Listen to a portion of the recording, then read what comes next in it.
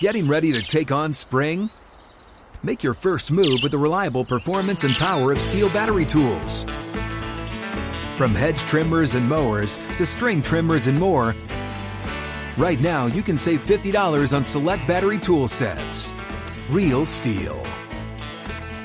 Offer valid on select AK system sets through June 16, 2024. See participating retailer for details.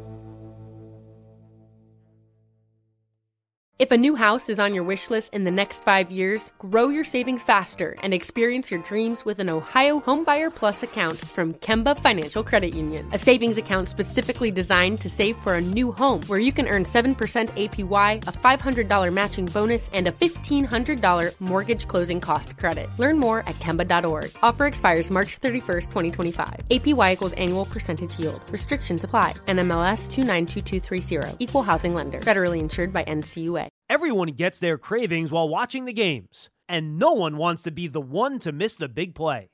Well, now Grubhub's got you covered. From the extras to the essentials, Grubhub now delivers all your go-to convenience items all day long. Whether it's that late-night snack craving or you forgot to get the paper towels from the grocery store, enjoy convenience delivered right to your door, just in the nick of time, and you'll never have to leave the house. Order your convenience items through the Grubhub app or online today. It's time for a Big Blue Kickoff Live. Nobody can ever tell you that you couldn't do it, because you did. On Giants.com. You know what I saw? New York Giant pride. And the Giants mobile app. 17-14 is the final. One touchdown, we are world champions. Believe it, and it will happen. Part of the Giants Podcast Network. Let's go out there like a bunch of crazy dogs. Have some fun. Welcome to Friday's edition of Big Blue Kickoff Live here on Giants.com, as well as the mobile app. He is Jeff Feagles. I'm Lance Meadow. With you for the next 60 minutes, breaking down all that is happening with the New York Football Giants. In multiple ways you'd interact with us here on the program. Give us a ring, 201-939-4513. Can't get to the phone. Instead, you like the computer, not a problem. Hashtag Giants Chat on Twitter. You could also interact with each of us on our own Twitter handles. And as a reminder, you can find the archive of this show and our entire podcast network on the Giants mobile app, podcast platforms everywhere, and at Giants.com/podcast. So we're going to delve a little bit more into OTA number 9, which was yesterday. Some of the players spoke after they practiced, which we did not get into yesterday. And we'll obviously explore a variety of other topics as we move forward here on Big Blue Kickoff Live. Jeff, I know this was a very stressful week for you. You had to dust off the golf clubs early this week. Yeah, you definitely. attended Giants practice. So I'm sure you're very excited that Friday and the weekend has fast approached here. I love Fridays. Fridays are good. I'm not playing golf this weekend. I have some other things to do, but I have not. Bigger than golf? You have other priorities? Well, I do. Other than golf? I do. Wow. I have other I have other issues. Other issues. As you all know, All right, my other job, yes. the real estate stuff, sometimes takes a little bit of time on the weekend. So that's where I am at this weekend. But believe me, I have not been. I've been. It's been plenty of golf, trust me. I was like 3 weekends in a row prior to this. So taking a little bit of a time off, it's just fine. I'll let the other people practice up for the next time they want to play me. That's to fine. catch up to you, exactly. Yeah, yes. I mean, it's good. In fact, they need to. So Don't pat yourself on the back too much. I got a little practice in the golf tournament on Tuesday, the Giants Foundation tournament, which we talked a little bit about earlier in the week. It was a lot of fun. Actually, it's good to have it back. The tournament went on a little bit of a hiatus for 3 years there during COVID and all the other stuff. So nice to get people back. Saw a lot of the people that have generously donated their money towards that tournament every single year, and it goes towards a good cause. And, once in a while you get a good team, and once in a while you get a bad team. And, my team was okay. I'm not going to say they were they were all right. Yeah, but see, that's why you are used to shouldering the load, because your I talent definitely is so shouldered much it that better. day, Lance. Trust me. I had all 4 of them on my shoulder, 2 on each side. Well, that's more of a reason why you need to use the weekend to ice your shoulders and your back, right? You're going to go to the chiropractor in between real estate work as well. I understand, first of all, yes, exactly. But I will tell you that I know golf is a very difficult sport. So a lot of people cannot master it. In fact, nobody really can. It's amazing how difficult it is. But for some people, it's a little more difficult than others. And you just you understand that, and you help people out. But the most important thing, they had a good time. It was hot that day, but I did see some really, really bad swings on the practice range. I noticed a couple of the veteran guys playing golf. Remember this. big guys don't play golf. Okay, first of all, they're too big for the sport. Their shoulders, they can't get the turn that you need in golf, and they really don't have much touch because those guys are just full go, full tilt, just run, kill people, just you know what I'm saying, like just wipe them out. So golf takes a little bit of time to understand the game and a little bit of patience, a little bit of touch. None of the big guys have that. And they don't know how to swing a golf club. They think they have to kill the ball, which they're trying to do. And it's actually kind of funny to watch. Now, if they do want some side sessions, are you No, readily available? absolutely not. Or is your schedule packed? I mentioned patience in there. I only have patience for my golf game, not anybody else's. Gotcha, okay. There is no way. Absolutely not. In fact, don't offer that up, Lance. No, I won't. That's why I asked before. Okay. I wanted your permission. Now, my last question before we move on to obviously bigger and far more important issues, as we're losing the audience members one at a time, is the Korn Ferry Tour, is your limit over there? Have you moved up to the PGA Tour, or are you still trying to balance both the Korn Ferry and the PGA Tour? Well, a couple things. Number one, Yes. I am far, far, far, far, far away from any of those tour stuff. That's for sure. I have a good country club game. That's what I call it, and that's about what it's going to stay. And then, by the way, a lot of you may not know this, but my nephew is actually on the Korn Ferry Tour, and he gets all his golf talent from me, not my brother. Well, of course. That's for sure. Yes. So, and he's actually doing very well. 2 weeks ago, he finished in the top 5, which got him some good earnings. So, and for those that don't know how this works, the top 25 guys from the Korn Ferry get their tour card for the PGA Tour the following year. So that's what those guys are competing for. So we hope to see a Fiegels on the tour next year, hopefully. Very nice. Yes. No, that'll be cool. And we'll have your analysis every weekend once he takes part in each and every tournament. Well, we know this. It's within the family genes. It is. He just got it, obviously, from the uncle. That's right. Yeah. On this one. And I every once in a while, I get little updates because our own Bob Papa, as we know, is a golf commentator on the Golf Channel and NBC, things like that. So he actually has run into Michael, my nephew, a couple times, and he gives me a little bit of report on him. So that's kind of nice. In fact, 2 weeks ago, my nephew stayed at Lawrence Tynes' house out in Kansas City because that's where the Korn Ferry Tour was. So we're a big family fantastic. Here. Yeah, I was going to say the crossover is overwhelming between we got the Giants a lot going and on golf. around here. Exactly. So, yes. Anyways, a lot going on. And a lot also going on with respect to the football field, and that brings us to OTA number 9. So as I mentioned off the top, the offensive linemen spoke to the media yesterday. You had Shane Lemieux and you had Mark Lewinsky. And I want to start with Lemieux. Lemieux was limited to really just a half of football last year. Week 1, he didn't even get through a full game against the Denver Broncos. And this was really, Jeff, our first opportunity to hear from him reflect on what turned out to be a partially torn patellar tendon. He elected to undergo surgery, and we never heard really his side of the story of what transpired because if you recall, Jeff, he got hurt early in training camp. Then he was sidelined. Then he returned, and he was in the starting lineup week 1, and then he leaves at halftime, and then all of a sudden a few weeks later we hear, okay, season's over. He elected to have surgery. So what he had mentioned was he goes into the locker room at halftime of that Broncos game, and he's talking to the training staff, and he didn't necessarily say that he tapped out, but he just came to the realization there is no way that I could continue to play on this partially torn patellar tendon because the pain was excruciating. And I'm using those words. He didn't necessarily use that term. Well, and sure that's when all of a sudden he came to grips with the fact that he has to go under the knife or else this is just going to get progressively worse. And as you well know, Jeff, that was a tough pill for him to swallow because this is a guy that started 52 straight games between 2016 and 19 at Oregon at left guard. So if you're looking for the term durability, Shane Lemieux was the poster child, right, for that in college. Yeah, and and a guy that doesn't have an injury like that, sometimes when you get hurt, I mean, you can really get down on yourself because you're there for your teammates for so many games and so many consecutive games, and all of a sudden now by the way, he had that he got that starting job, and the next thing you know, he's like. He's out, and I think that kind of wears on you a little bit. But, it's good to see him back. We know that he's going to be competing, and I think he understands that he's in a little bit of a dogfight at that left guard position for a starting position. But, hey, sometimes these guys come back stronger than they were, and that's a tough thing to battle through, and those guys are tough. Those linemen, I don't care who they are, every one of them are pretty tough guys, and they have to deal with that those defensive linemen, and there's a lot of nicks and bruises that goes along with that position. But that's a tough one to come over. You can't, if you got the knees, it's hard to push off. It's to go laterally, and it's one of those injuries where it basically told him, hey, you're not going to be able to do this. So, and by the way, having the surgery that earlier in the season just tells you how much he's going to be ready to go this year now. So it's a lot. That's a long time ago, really. Correct, but that's a significant injury, the patellar tendon. Mm-hmm. So that's one that you could argue may even be worse than the ACL. Right? So that's more of a reason why, to your point, Jeff, yes, it paid that it happened very early in the season. So essentially he was already rehabbing during the year.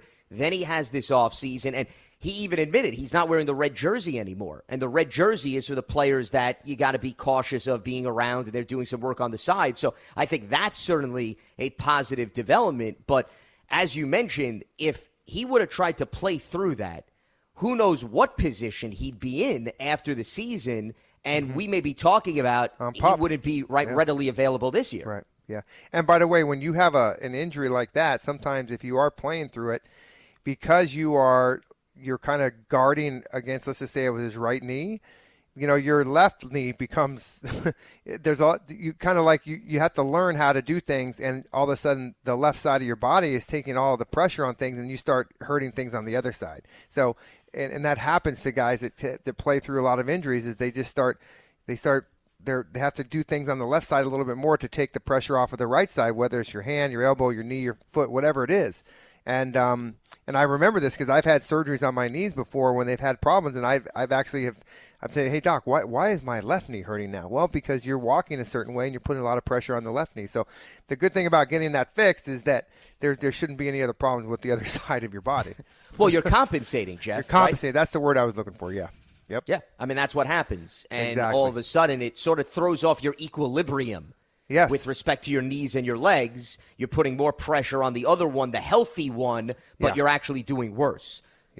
Yep. And I think that, Shane is a guy that now I think he's in his mind knows that he doesn't have a red jersey on, knows that he's going to be competing. And now that, these guys are getting ready to leave soon. They got the mandatory minicamp next week. And then I believe that, I don't know if that's it, right? I mean, they're gone until they come back for training camp. I don't imagine. The rookies may stay back a little bit, Jeff, but to your point, the rest of the roster is going to go at separate. In fact, I know that the rookies are going to be here till, I believe, June 17th is their last day, was what I've been told. So the veterans will be out here next week, and you just got to continue to strengthen that and go, make sure you guys work out in the off-season, those 5 weeks. By the way, we've talked about this many times, Lance, is that, as an organization, as a coaching staff, this is when you hold your breath that those 5 or whatever weeks it is that the players are gone, that they make sure that everything that they did in this off-season program doesn't go to waste, that they continue to work out, they continue to rest, which is important because when you come back into training camp, that grind is there. It's going to be every single day for the next 6 months, and it is a grind. We all know that. So, you got to go away and take care of yourself and get your mind right. But when you come back, you got to be ready to go, and you got to be in shape. I've said this before. The worst thing you can do is show up to training camp not in shape, not make the conditioning test, and all of a sudden get in the doghouse right away. And we've seen that happen many, many times. I mean, there was a big doghouse when Coach Coughlin was here. I mean, that thing had double doors. I mean, you did not want to get through that thing, man. You had to make reservations to get into there. Holy smokes. Wow. And that's one, I mean, there's nothing in that doghouse, by the way. Like, I'm talking like no food, no water, no furniture, no nothing. They just stick you in there, man. And you do not want to get in that place because it's hard to get out. Trust me. Yeah. Not that I've ever been in the doghouse before. No, but you're just speaking from observations. That's all. Because when you're a special teamer, you have a lot of time on your hands. So you get to observe the surrounding area of the field and the different departments within the facility. I get to see those guys, they get put in the doghouse at nighttime. They shut the door and they don't get anything, It's like, but I mean, it's the whole optics of it, and I remember Coach Coughlin, he had no problem letting everybody know who was in that doghouse. Trust me. How is so-and-so? Well, if he can finish his conditioning test, then he'd be all right. But what else you want from him? That's how Tom would talk. He would tell everybody, the guy failed the conditioning test. Yep, he did. Great, thank you. That's your own fault. For those of you taking notes, make sure you mark him down. Oh, yeah, exactly. And because those guys, the reporters, everybody, the media, they want to see that conditioning of course. test. Yeah. They want to know who's, jumping over the line in the last second to make it. Man, I'll tell you what. Over the years that I had all these conditioning tests, and I've had every one of them you can name. I've run a half a mile. Buddy Ryan made us run a half a mile, an 880, which I have no idea why he did that. But I swear to you, if you have ever seen guys come around the last turn with Baldwin pianos on their backs, I mean, it's like these guys diving over the end line just to make the time, And then the 16 110s we had with, you had 30 seconds rest in between. And then I was talking to some of the rookies the other day, asking them about this, and the bunch of the UNC guys, I was kind of getting to know them. Their conditioning test was 20 110s. Now, I thought 16 was hard. I can't imagine doing 20 of those things. Again, what does it matter? The last time I checked, there was nobody running 20 110s in a game. That's for sure. So lots of different ones they can do, but the bottom line is you got to come in and make sure you're in shape. And I'm sure that this crew, they want to make that first impression with this new coaching staff. I would imagine that 100% of these guys are going to come in ready to go. Well, you bring up an interesting point with respect to this roster, Jeff, now that I think about it, because when you were on the team, you had a veteran-heavy roster. You had guys with experience, right? This team is youthful. Not to say there's not proven veterans, but for the most part, if you were to label this team, there's a lot of young guys. I would think, and I understand that it's their first go-around, and maybe it's a little bit of a rude awakening for some. But given the fact that there's starting jobs up for grabs, opportunities on the depth chart, you have all the motivation in the world to not take a step back in these next 5 to 6 weeks so that you are ready to go once training camp rolls around.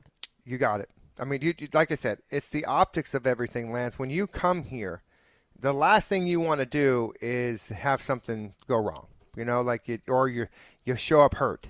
You were playing basketball, or you were water skiing, or just something stupid, right? That you come in and now they put you on a non-football injury, NFI, which means, by the way, you don't get paid for non-football injury stuff.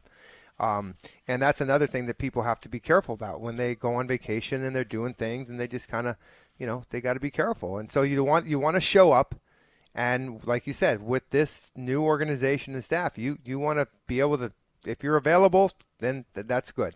If you're not, then that's going to set you back. So don't do anything you can't. Don't do anything that's going to, eliminate you from being on that field. You got to come ready to go. Now, one last point before we open up the phone lines with respect to the offensive line. We talked about Shane Lemieux reflecting on the injury, very energetic about getting back into the rotation.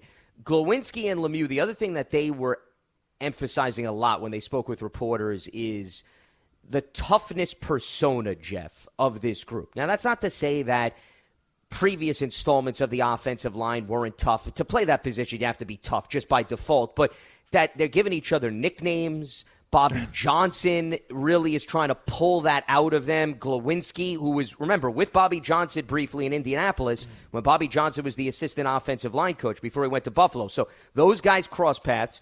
Evan Neal is a rookie. Andrew Thomas is working his way back from injury. We talked about Lemieux. And then, of course, John Feliciano, who was with Bobby Johnson in Buffalo. So you have two guys on the offensive line that crossed over with the offensive line coach. And then Lemieux also, interestingly, Jeff, talked about when he was coming into the draft, the Bills was one of his 30 visits. So he actually had some detailed conversations with Bobby Johnson, with Brian Daboll. He even mentioned he thought Buffalo was going to draft him.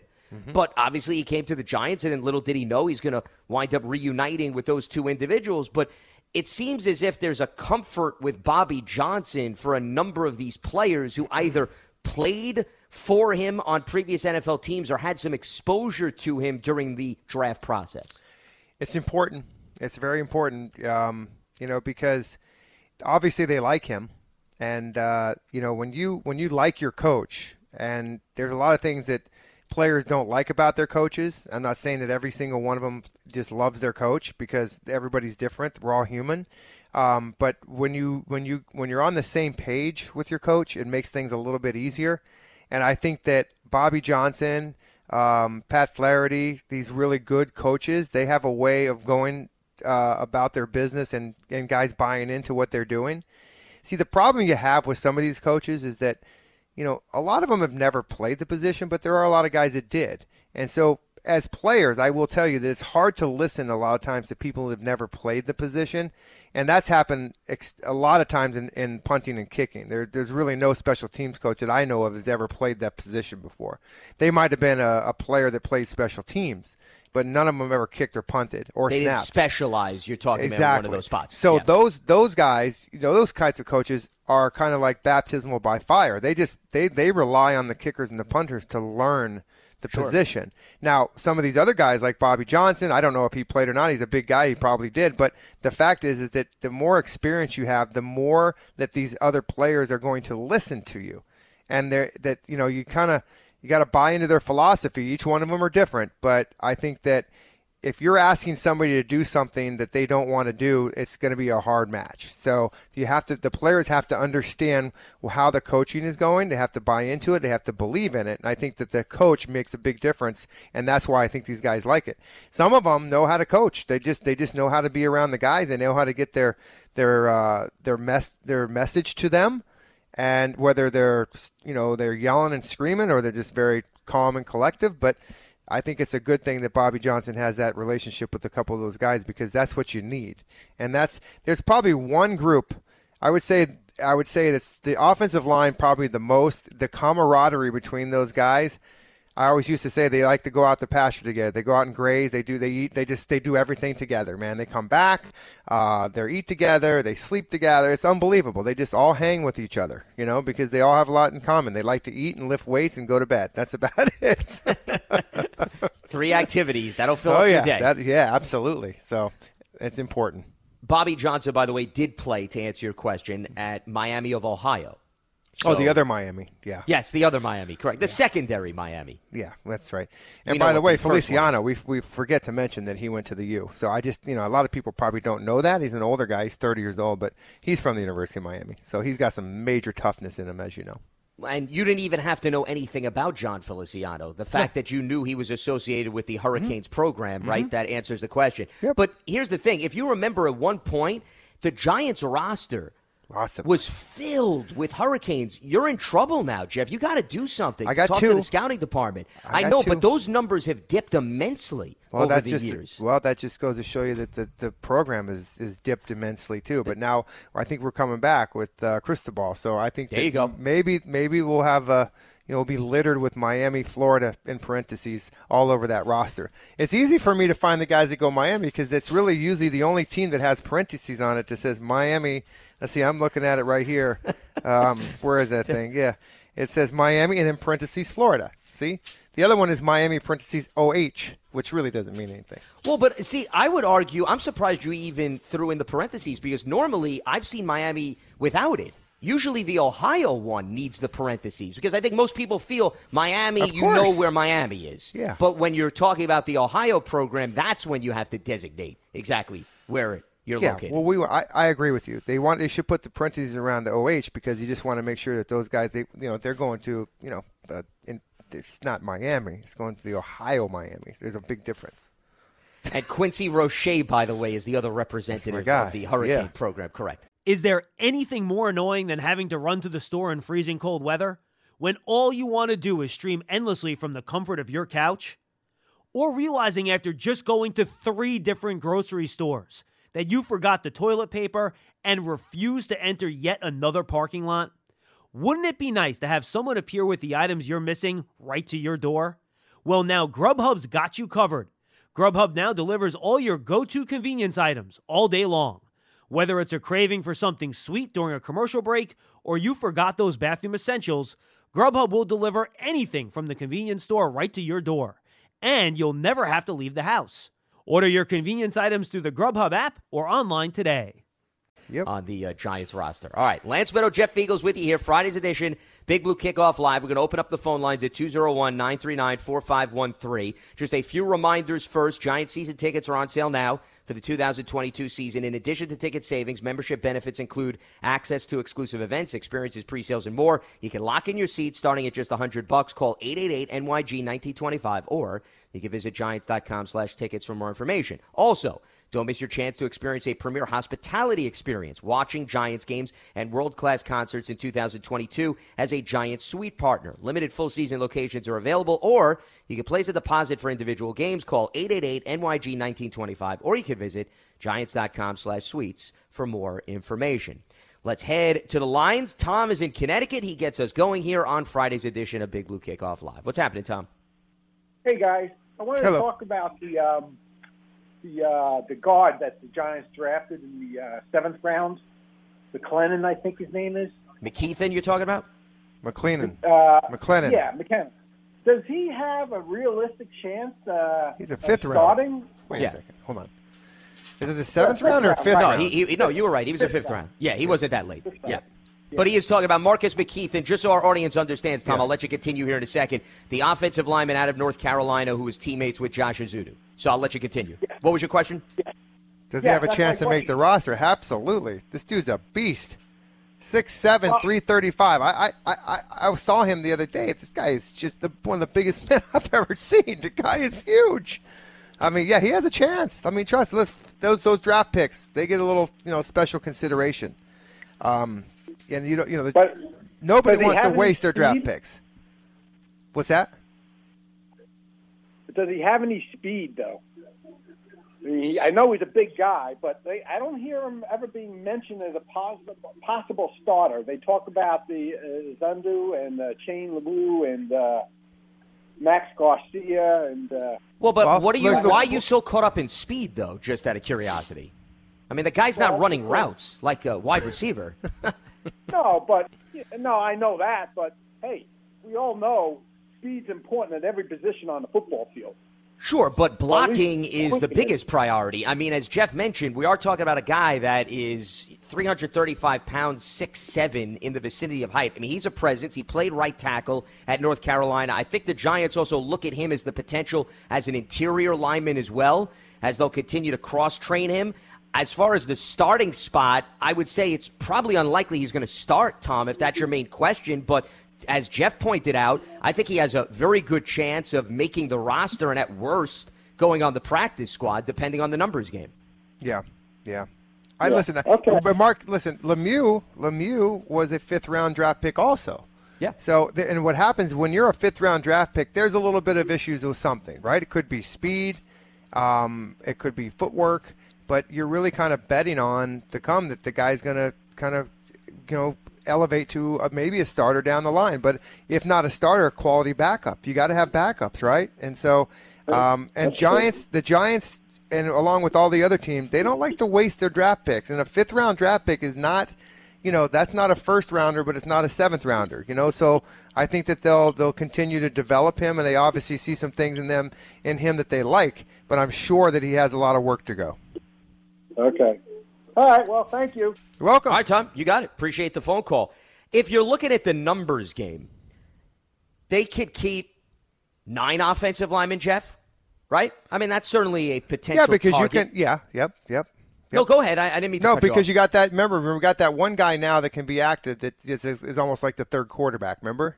Absolutely, but I'm talking about, I guess, if you just want to look at it through the active 53. Okay, they could, to your point, they could add guys on the practice squad and call them up. But I'm just saying the initial 53-man roster, I think 9 is a reasonable estimate in how many total offensive linemen they'll likely keep. Yeah, it's not 7 and it's not 10, so it's right in that number. Okay, if they are going to keep 9, just entertain this numbers game here for a second. If we're to pencil in right now, it looks like Andrew Thomas, Shane Lemieux, John Feliciano, Mark Lewinsky, Evan Neal, from left to right, have a chance to be the starting 5. So now we're looking at 4 backups. You've got Max Garcia, who's got the versatility to play multiple positions and has starting experience. Josh Azudu, who is one of their draft picks, their 3rd rounder, and he also has versatility. He's played just about every position with the exception of center. You have Jamil Douglas, who came over from Buffalo. Matt Gono, who also has starting experience from Atlanta. That's already 9 if we do the numbers game. But here's the thing. Matt Peart. Now, Peart could be a guy. He may start off the season on IR. He may start off on PUP because, remember, he's still recovering from that late torn ACL. So I'm not necessarily overly concerned about him. Nick Gates is another guy recovering from an injury. So it's not like they have to cut ties with those guys. They could put them on IR or the PUP list. Ben Bredesen, who was on the team last year, he's another veteran, but clearly has some competition. The bottom line is McKethan I did not include, Jeff, in that 9. So I wouldn't say that he's a lock. But, as you mentioned, 5th-round pick, you clearly see some upside and some versatility. I think they're going to do everything they can to see the potential in trying to get him on the 53-man roster. It's a numbers game. And I think that, if you're a young guy and you're a 5th-round draft pick, you got to play well, okay?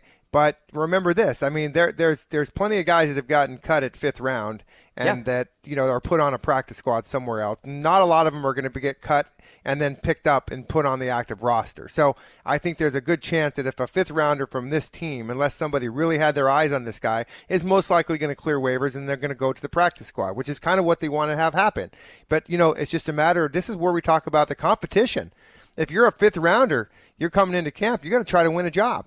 Because that's what this is all about. The NFL is about winning jobs, and nobody's handing out, free jobs. You just got to go out there and do it. So the numbers game, when you put it that way, when you start talking about those linemen, there's not a lot of spots, just like the wide receiver position. There's not a lot of spots for that one.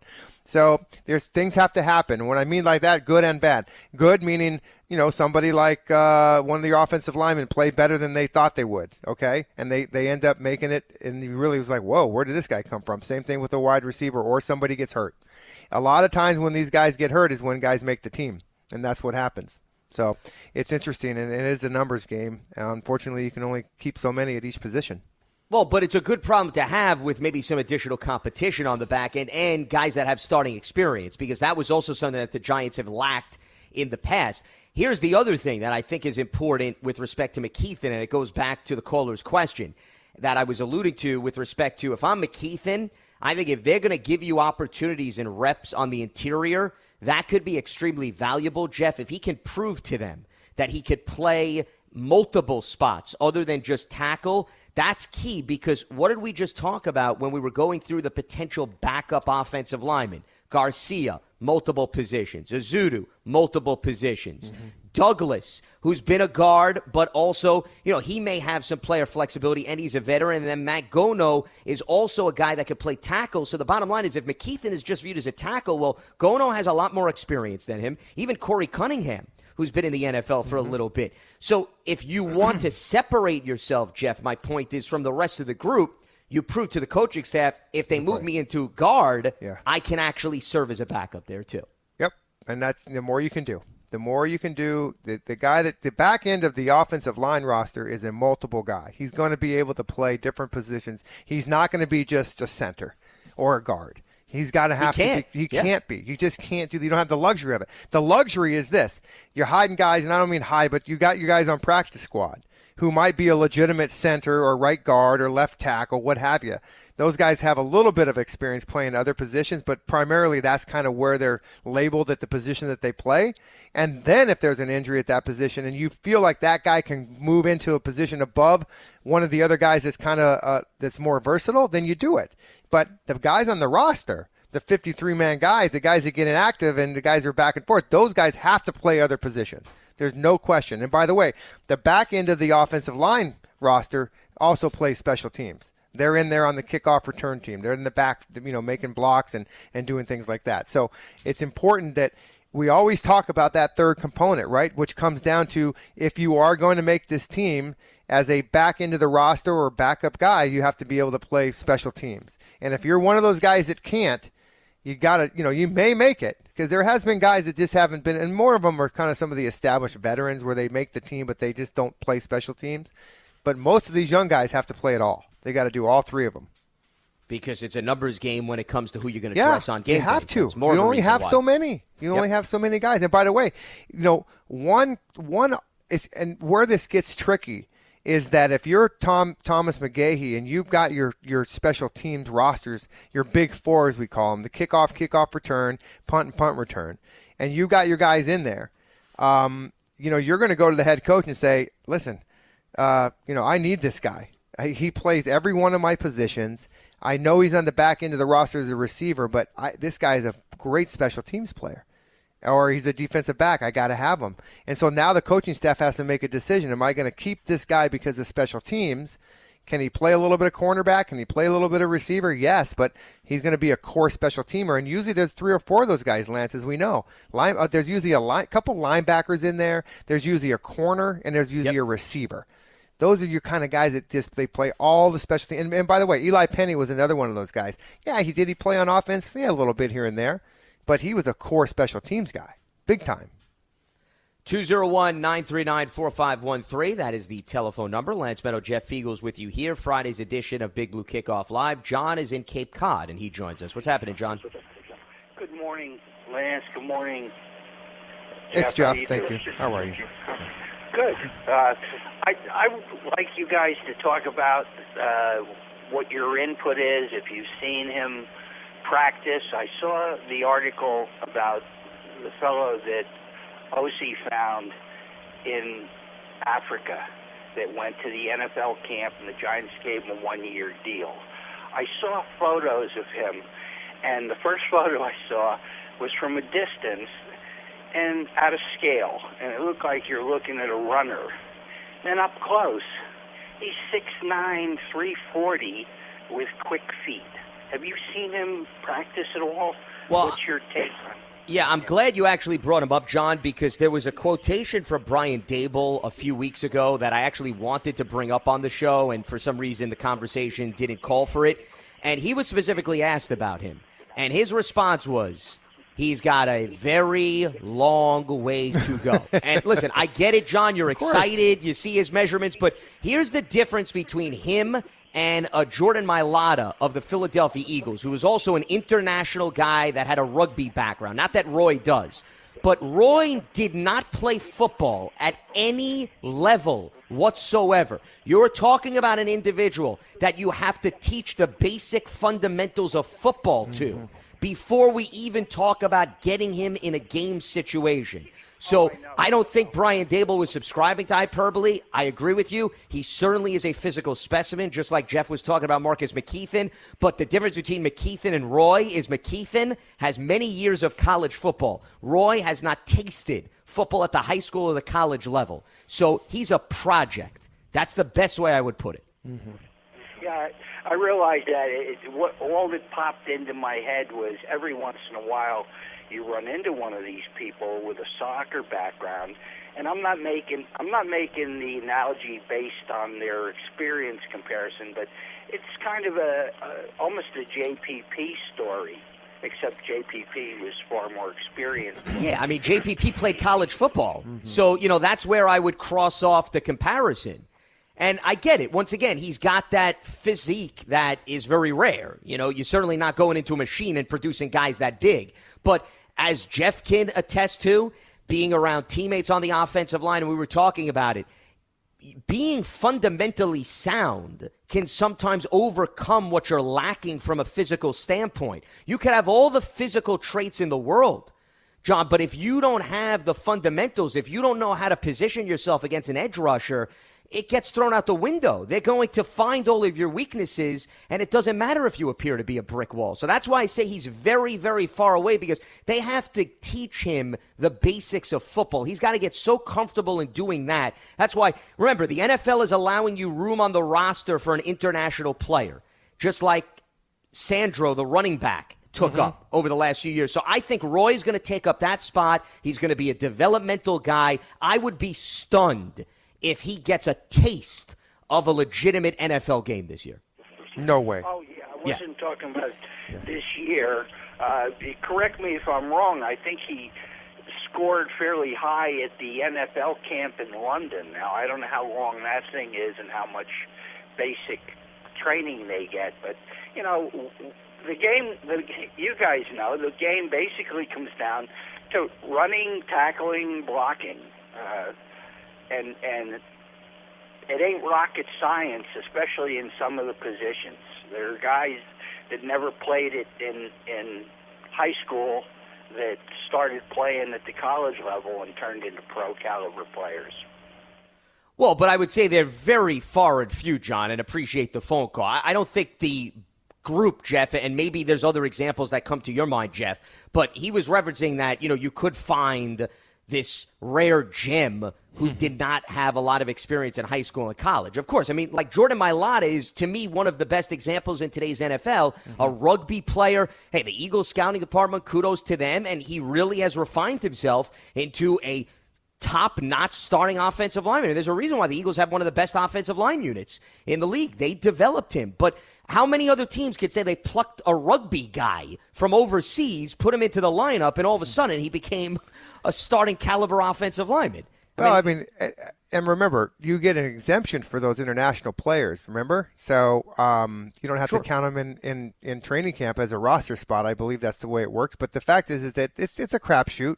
It's hey, let's take a chance on this guy. It's not going to cost us a roster spot, and maybe the guy actually, pans out a little bit. But I think this is a long term. It's not going to be the short. It's we all know how difficult this game is at this level, and to have no experience and then all of a sudden come in and start playing is remarkable. Remarkable if you could do that. But I believe that it's a long-term effect with these guys. They say, hey, listen, let's take a chance on this guy. Let's get him in here. Let's see if a year or two from now, if it's a possibility. If not, then, we cut ties with them. But as long as it's not going to cost us a roster spot, we're okay with it. Yeah. No harm, no foul. Bring him in, develop him. Not a big deal. Yeah. And I would say that if you said to me, what would be the easiest position to develop somebody at, I don't think offensive line is that easy. I would say it would probably be a wide receiver, the guys that just have to learn how to run and catch. I think covering guys is not that easy either.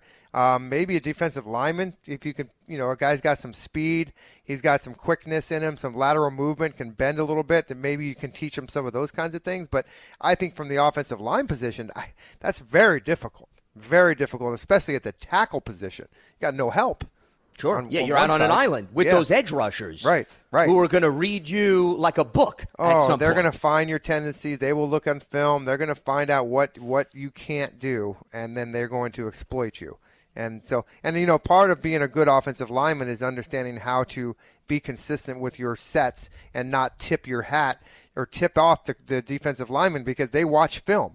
And I remember all the time that just listen to some of these guys that were watching film, like just watching this guy's hand. If he moved a certain way or he knew that it was going to be a run, if his arm was here and his other arm was there. I mean, they pick up these things.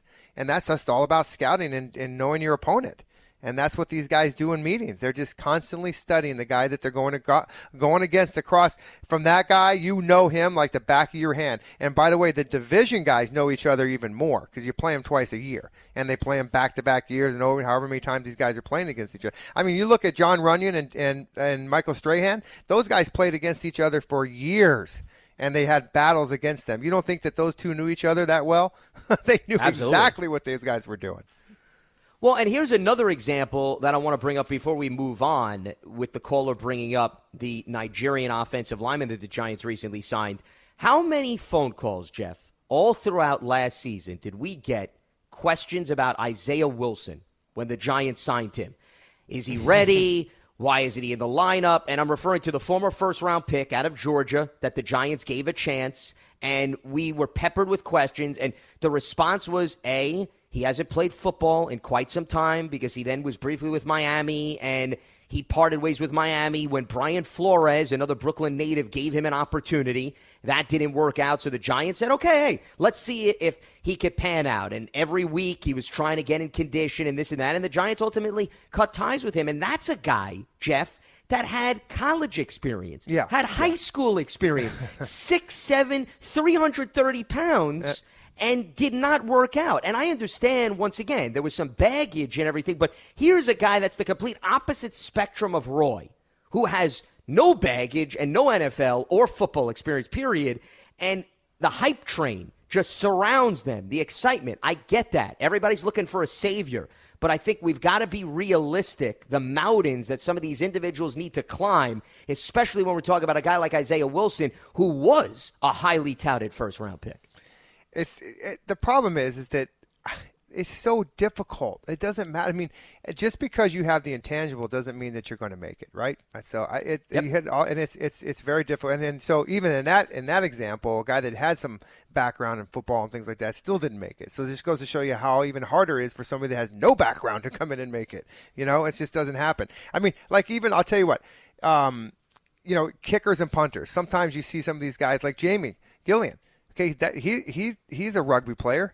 But he's been, he went to college. He had a couple years in college, and then now he's been in the pros for 3 years. So he's got a little bit of experience. But by the way, I've seen him kick and punt, and he's got a long ways to go, and he knows it.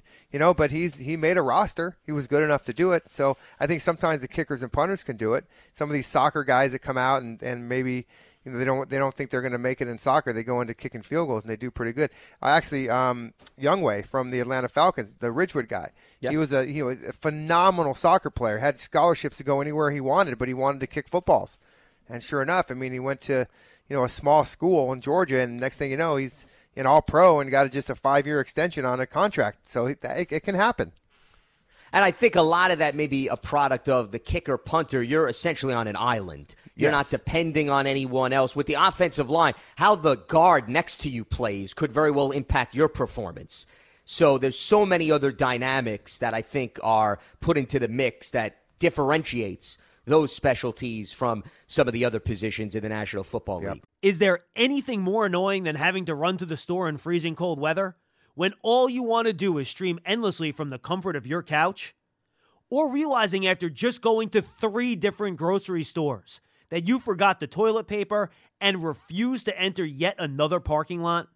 Wouldn't it be nice to have someone appear with the items you're missing right to your door? Well, now Grubhub's got you covered. Grubhub now delivers all your go-to convenience items all day long. Whether it's a craving for something sweet during a commercial break or you forgot those bathroom essentials, Grubhub will deliver anything from the convenience store right to your door. And you'll never have to leave the house. Order your convenience items through the Grubhub app or online today.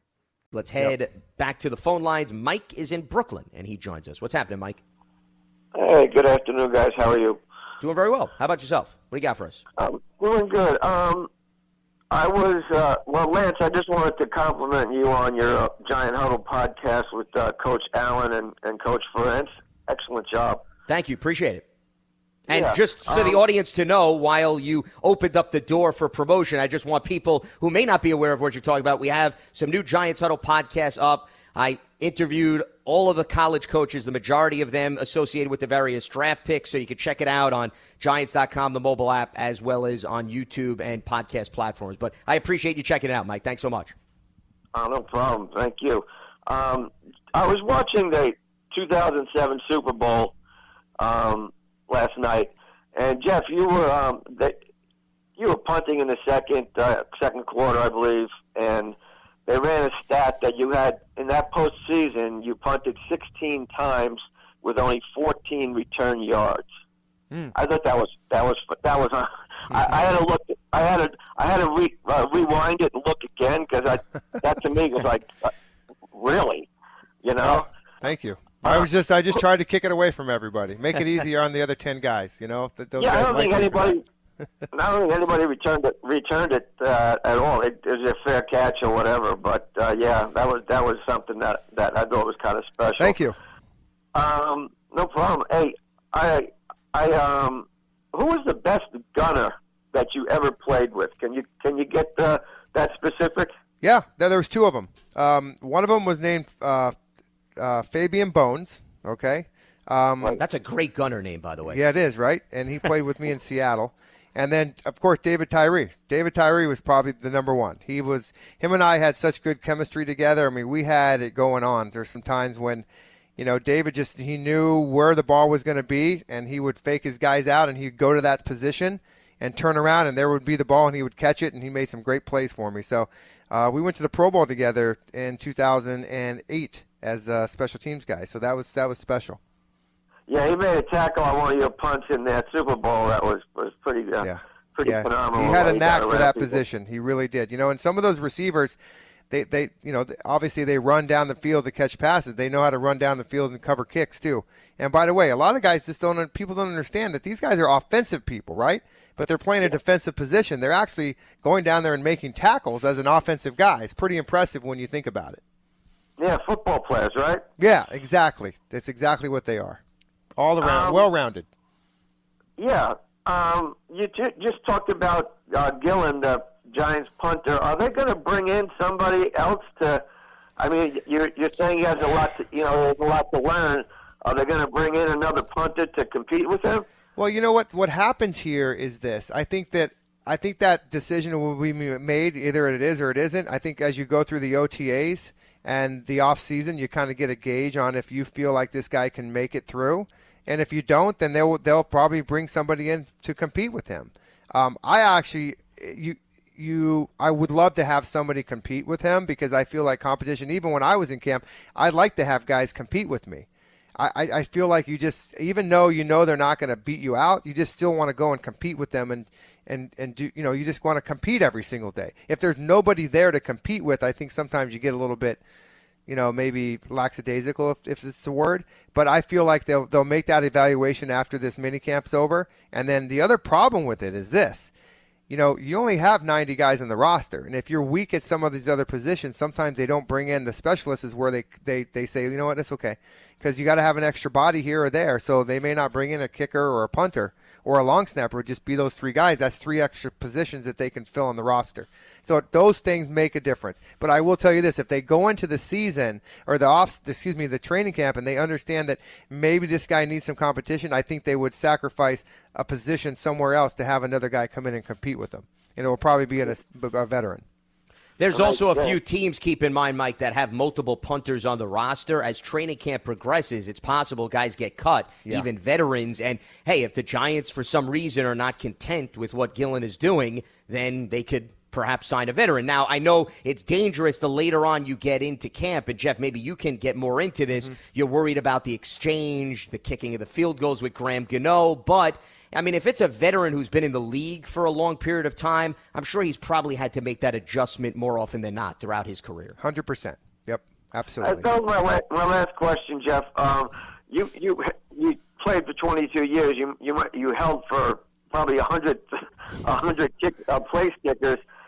Is there a big difference from one kicker to the next as to how they like the ball placed, or Yeah, there is. I mean, not a big difference. Some of them, all of them like the laces out.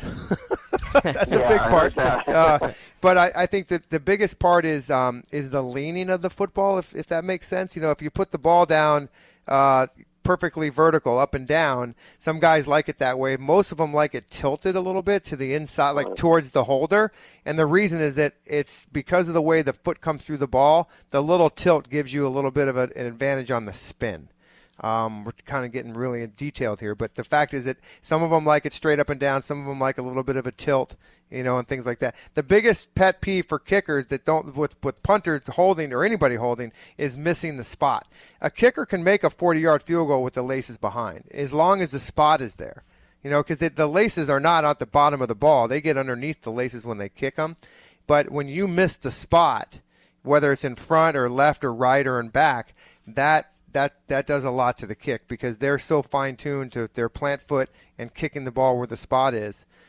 So for a holder, it's more important to hit the spot than anything. They can do without the lean, they can do without the laces being in front, but missing the spot, that's detrimental there to the kick.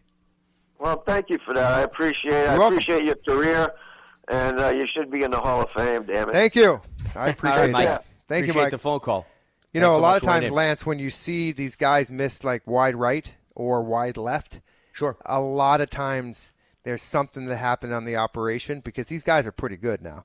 And so when you see something miss to the right and it's a dead push, then most likely that hold, something happened. It was missed the spot a little bit. And I'm not giving the kicker saying that he's perfect all the time, but I mean, a lot of times I'm surprised you're blaming yourself in this regard. But it really it's such a, and it's not a big miss. It could be an inch or two, and people are like, well, what? But the problem is that when a kicker plants his foot, every single time it's the same distance between the ball. So your foot plants and there's the ball. So if I'm moving that ball closer to the plant foot or I'm moving it away from the plant foot, just think of how the leg swing. It's like golf, so you're going to miss it to the right, or you're going to, if it's the ball is closer to the plant foot by the kicker, then that's too close. You're probably going to lean back and your leg's going to swing through and you're going to miss it left. So that's why those guys are that's why they take good care of us. They like their holders. It's routine, right? No different than what you see with some other players. 100%. Now, the greatest story I have about spots is when John Carney, when he came here, and we were both in our 40s playing. We both went to the Pro Bowl in 2008 as the oldest guys ever to go to the Pro Bowl. But when he first came to the Giants, he used to bring out. Now this is totally illegal, but he still did it. So he would have he had white shoes on, right? And he had white athletic tape in little squares. He used to put them on his shoe before the game. So when he would come out to the game, out to the field to mark, a lot of the kickers, they put their foot down, and that's where their spot is, right? Well, he would go down, he would take that little piece of tape, stick it on the grass, step on it, okay, once he stepped on it, and then as soon as he picked up his foot, my finger went on the spot.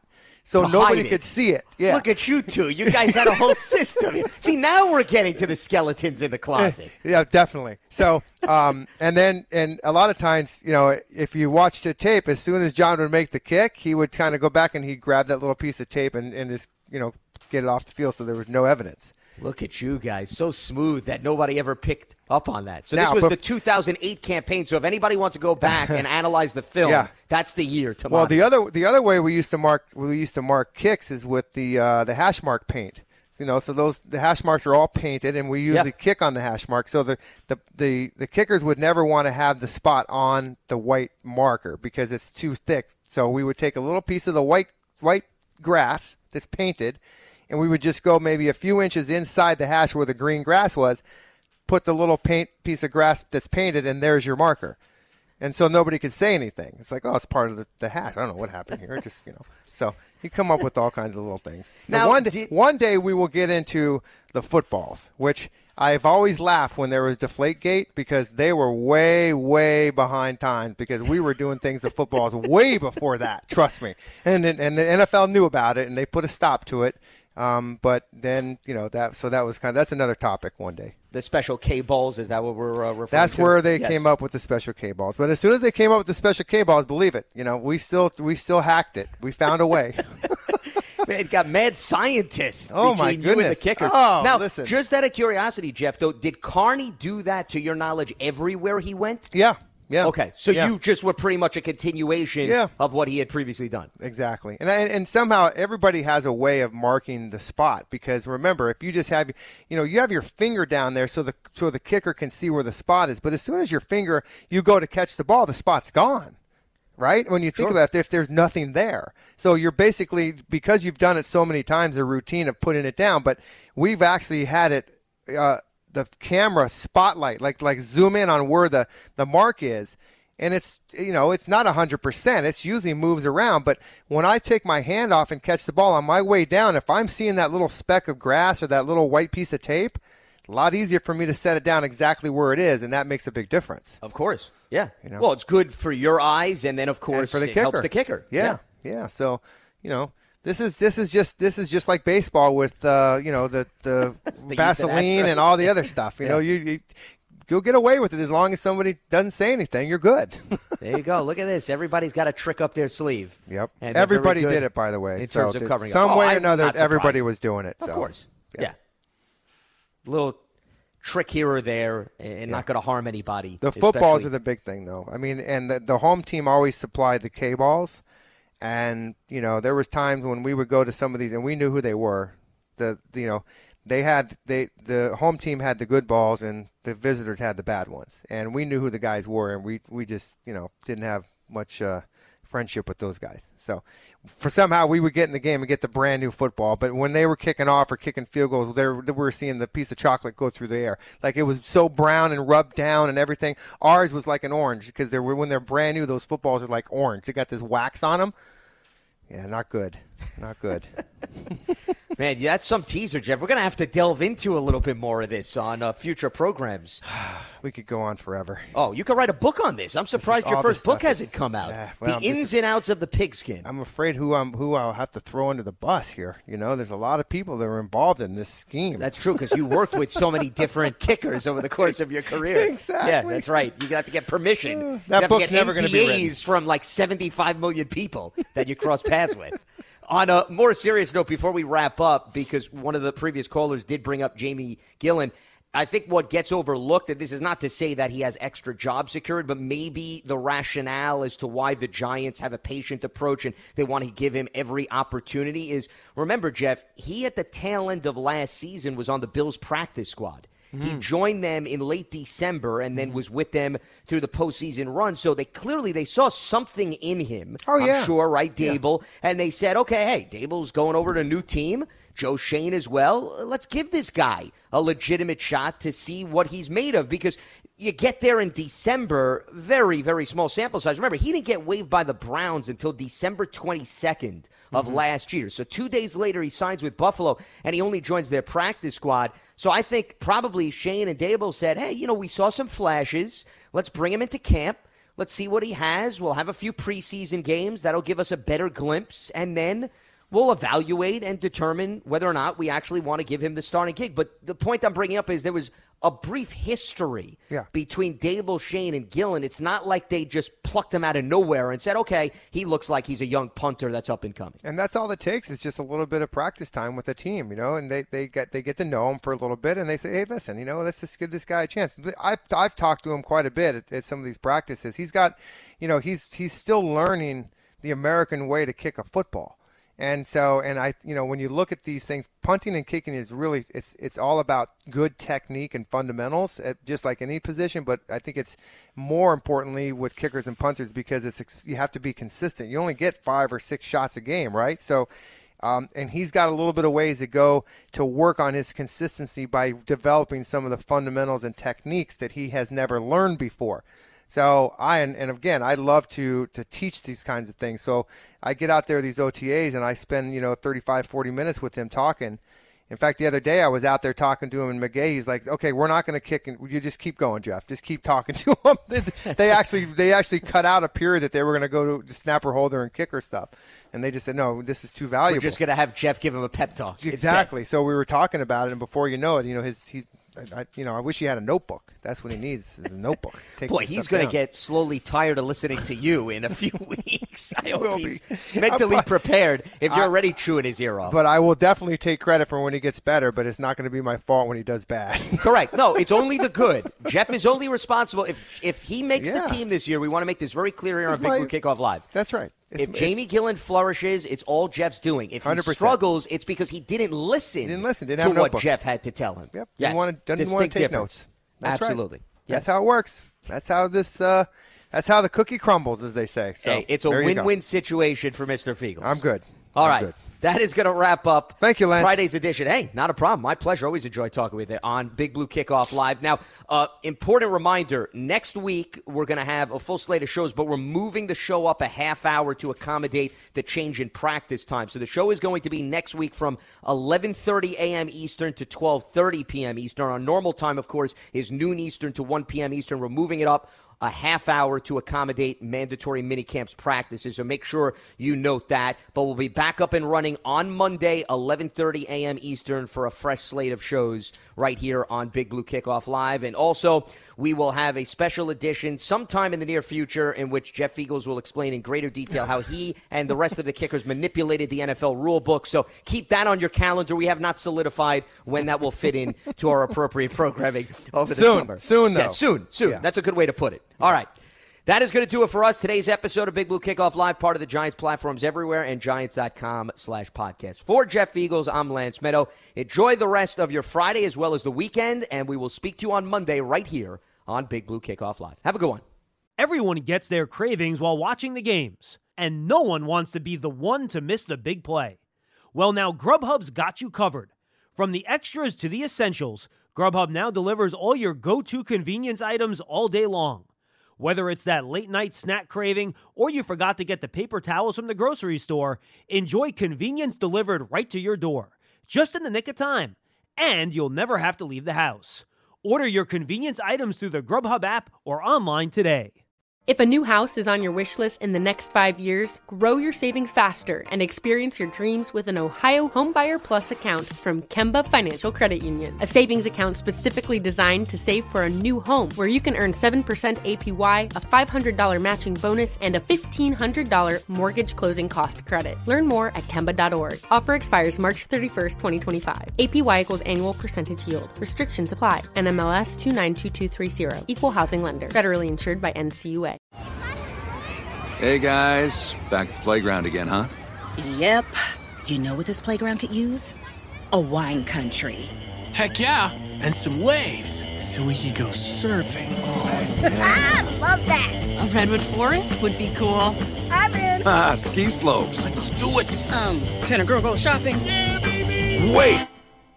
Did we just invent California? Discover why California is the ultimate playground at visitcalifornia.com.